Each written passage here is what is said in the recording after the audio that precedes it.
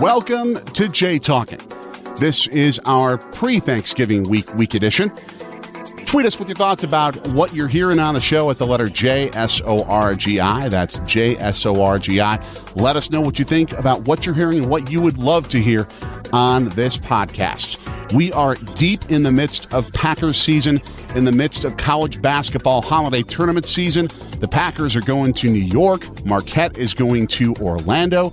We will talk with the voice of Marquette basketball and the host of Homer and Gabe on 94.5 ESPN FM, Homer, to get his tips on traveling to those two major travel destinations, Orlando and New York. We'll talk a little bit of Marquette basketball as well. But first, we're going to discuss the Packers' playoff chances as they enter one of the biggest regular season games they have played in a long time. The two-loss Packers, the one-loss San Francisco 49ers, who currently have the NFL's best record at 9-1, the Packers at just 8-2, one game behind.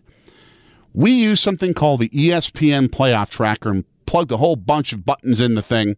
It's a fantastic machine online. You can find it at ESPN.com. What you do is you plug in who's going to win what game and see what would transpire in terms of playoff scenarios. We did the math, so you don't have to, and we figured out just how big of a football game this is coming up on Sunday night with coverage starting at 3 o'clock on WTMJ. It's pretty much this simple. If the Packers win, they can write their ticket to a first-round bye and most likely write their ticket to home field advantage in the NFL playoffs. If they lose, you can probably guarantee a date in a wildcard game. How is this the case? Well, if the Packers win this game against San Francisco, they will tie the 49ers for the best record in the NFC at 9-2. If they win every other game for the remainder of the regular season, even if the 49ers win all theirs, the Packers would have the tiebreaker advantage. According to the ESPN Playoff Tracker, even if New Orleans, who's also 8-2, wins out, if the Packers do the same thing, they own the tiebreaker over New Orleans. The NFC East right now is the NFC least, so if the Packers win out, no one can catch them. There's only one scenario where if the Packers win out, including beating San Francisco, only one scenario where they would not get home field, where every team would have to come through Lambeau Field. And that is the dreaded Seattle Seahawks. And we say dreaded around here because we know what fits they've given the Packers over the years, particularly in the postseason. They own an 8-2 record as well as the Green Bay Packers. They also own the tiebreaker over the San Francisco 49ers if the two teams would be tied because of a head-to-head record tiebreaker. What happens if they finish 14-2 and the Packers finish 14-2? They would win what's known as the common games tiebreaker. Let's look at all the teams the Packers have played. Let's look at all the teams the Seahawks have played. Okay, where do they have similar opponents? 5 games each against similar opponents. Who has the better record between them? The Seahawks would if they went out. They'd be going 5-0 against those opponents, being Minnesota, San Francisco, Carolina, and Philadelphia. That Packers loss to Philadelphia in September would come back to bite them and put the Seahawks ahead of them in the chase for home field. That would be the only scenario where if the Packers win out, they don't get home field advantage. Now, that's winning 6 consecutive games. That's beating a fantastic 49ers team on Sunday night. That's going on the road and beating the Minnesota Vikings and then taking care of the business you should take care of against the New York Giants, Washington, Chicago, and Detroit. We all know how challenging that is in the National Football League to do. But if the Packers get that job done, if they win out, they'll get a first-round bye no matter what. And the odds are very good the road to Super Bowl 54 would go through Lambeau Field no matter what. If they lose, they fall to 3 losses. And San Francisco, Seattle, and New Orleans would all be ahead of them, which most probably would mean you'd have to see the Packers play a wild card game. If they win the division, they would host that game, but it could be against either Seattle or San Francisco, whichever team doesn't win the NFC West, or it could be against the Minnesota Vikings. And yes, that game would be at home, but I still don't want to have to face one of those teams in a wild card game. Avoid them for as long as possible. A lot is at stake for the Green Bay Packers going into this contest in San Francisco. It is a fantastic showdown to come. Must listen to radio, must watch television, but turn the TV down and turn on Wayne and Larry. We have coverage starting at 3 o'clock. 4 hours of pregame coverage going into that Sunday night kickoff at 7:20, all on WTMJ and on your desktop computer worldwide. You can also follow the game through our WTMJ second screen on your app.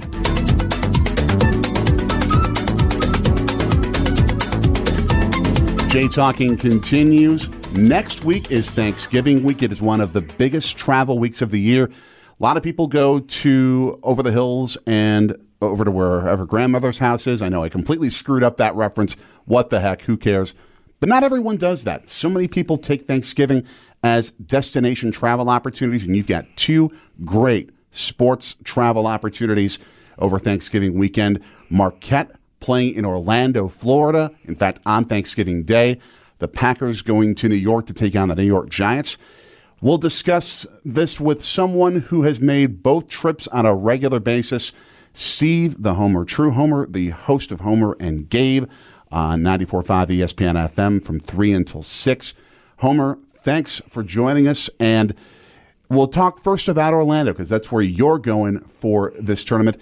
It is a family-friendly destination. You've said you've done that trip many times, both for basketball and for pleasure. Yes. First, it was for pleasure to Disney World when our kids were young. They claimed I was like military because I had everything figured out. All right, we have to be here then. We would stay on the grounds. They have a place, I can't remember, but you stayed in like a mobile home. But you could buy your own food, and then you'd take a boat to the various parks. And, nice. Yeah, I'm a huge fan of Disney World. We haven't been there in a few years. Mark Tauscher went, and he was saying they have a new roller coaster, the one that used to be Space Mountain, which is arguably the weakest roller coaster in the history of the world, unless you're just beginning.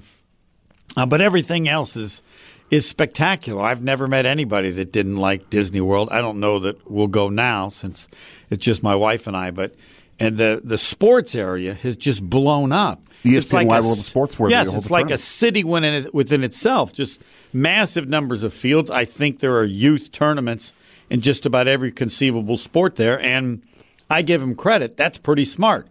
How many kids are not going to want to go to Orlando to play in some sporting event, given that Disney World is right there? Youth sports is such a massive draw for travel for families.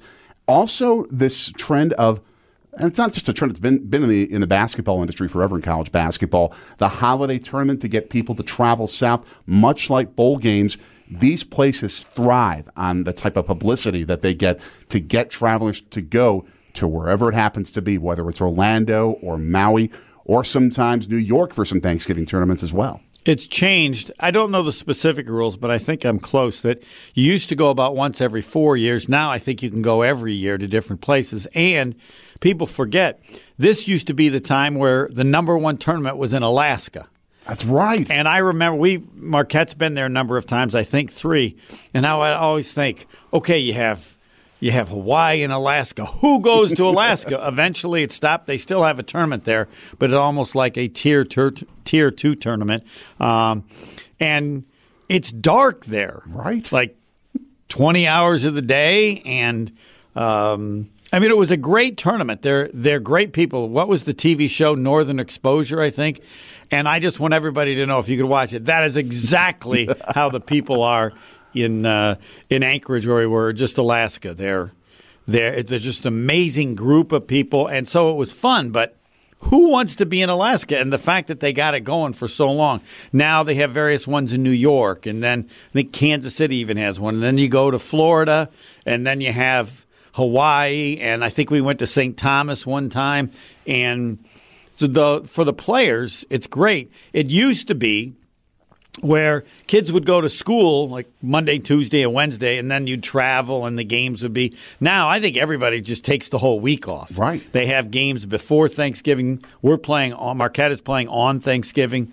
But yeah, the travel and what goes on this time of year for the players is spectacular. It's whenever ESPN chooses to put in the TV window for whatever tournament it's going to be. I mean, even the Bahamas now, they've got a tournament. The Well, and I don't remember the place. What is it, Padre Island or whatever, that's just near Houston. Yes, every place you want to go to is now part of it, and Alaska's moved from 1st to 23rd over the holidays. The funny part, years ago with Marquette, Milwaukee tried to do that with the Milwaukee Classic with Marquette and the Badgers back in the old Mecca days, where you would always have those two teams and two teams that often were in the higher echelon. I remember John Wooden's UCLA Bruins even came one time. They came here after winning one of his first national championships. So it would have been 63 or 64. It was before Lou Alcindor, Kareem Abdul-Jabbar. Pete Maravich from LSU came. Yeah, it was special. And then again, it kind of just went down because people, again, making choices, and you ended up having Marquette.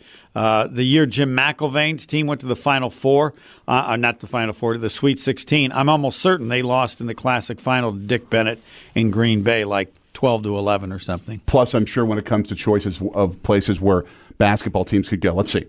Milwaukee in December, Maui in November. And which are you going to pick? The Classic, at least when I was a part of it, was never during that Thanksgiving or Christmas. It was always early in December and this is not just with Marquette, but all these conferences are adding conference games, which is why Marquette and Wisconsin had to play there. I think they're at 20 conference games. Marquette's going to be at 20 when UConn enters the Big East next year.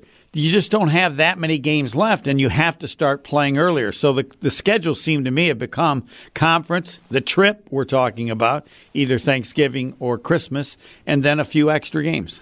Now, as we mentioned before, a couple of these tournaments are now in New York City. I believe Brooklyn has one of them over Thanksgiving weekend.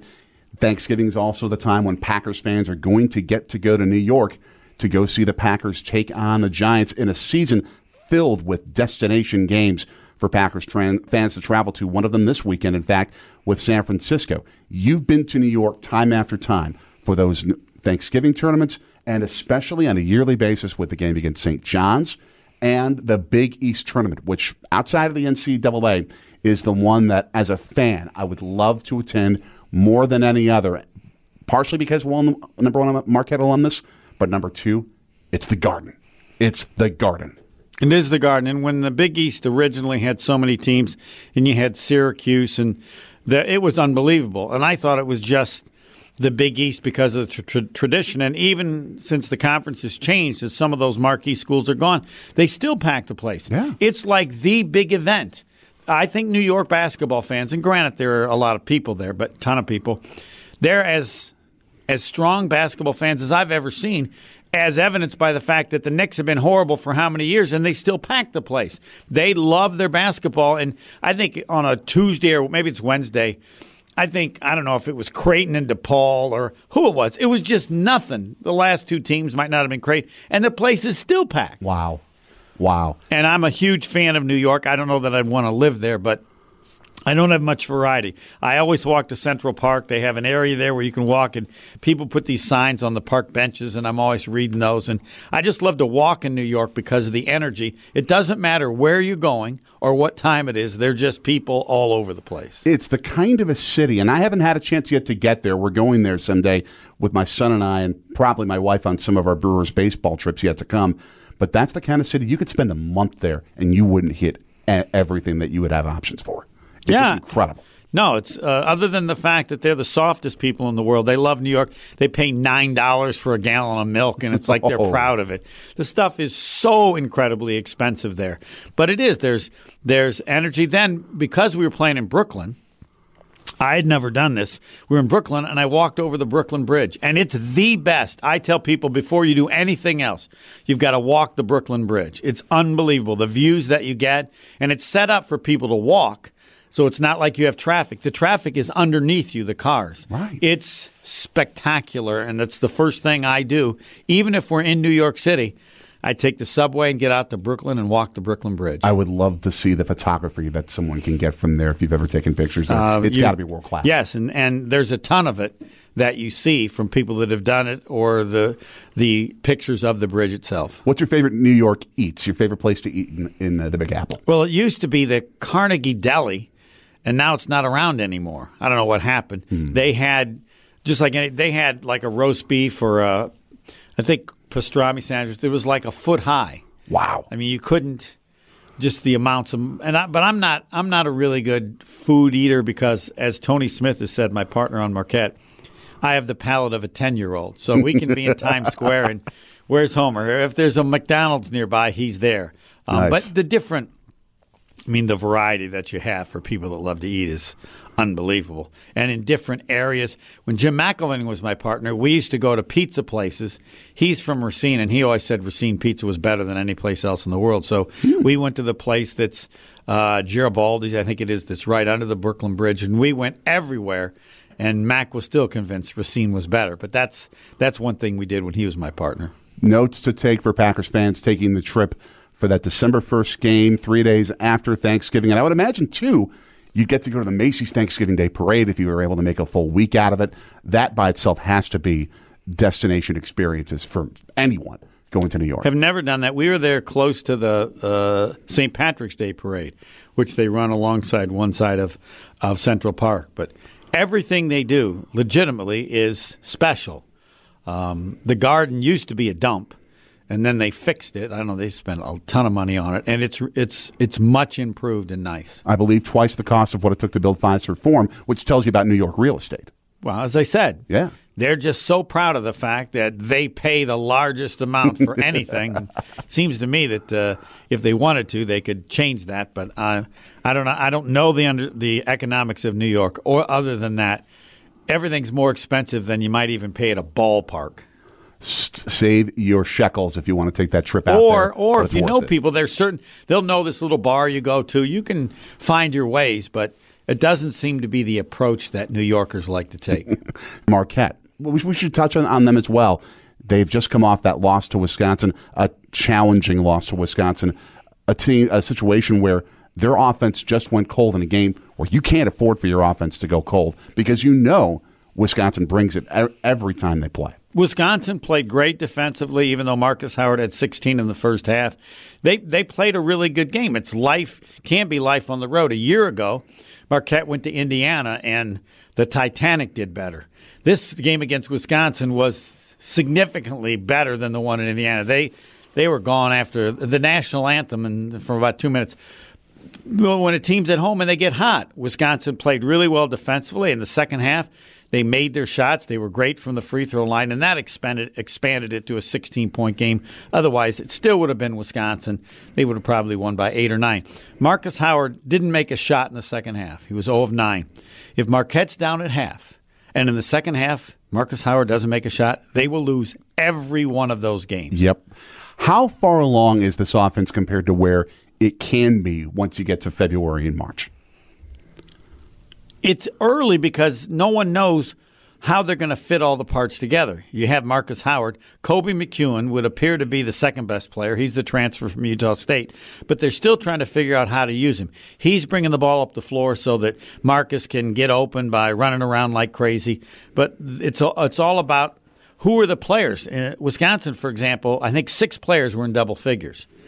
If you asked Marquette or the fans who's the second best player, it's Kobe McEwen already. After that, it's unknown, and the future of their season, similar to, I think, the future of Wisconsin, especially when they get the transfer in from Ohio State, is based on those other guys.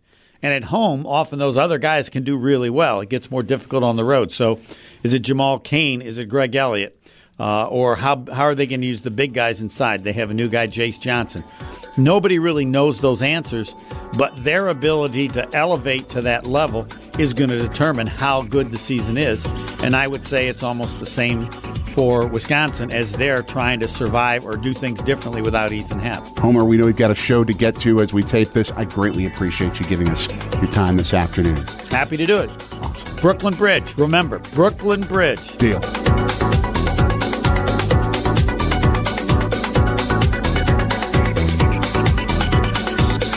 Thank you, Steve, the Homer True, for your time and for your travel tips for a couple of great destinations to go to over Thanksgiving or any weekend or any time at all. This is Jay Talking. Tweet us with your thoughts at the letter J, SORGI. That's J, SORGI. Let us know what you'd love to hear on the podcast. Talk to you soon. Have a great Wisconsin Sports Week.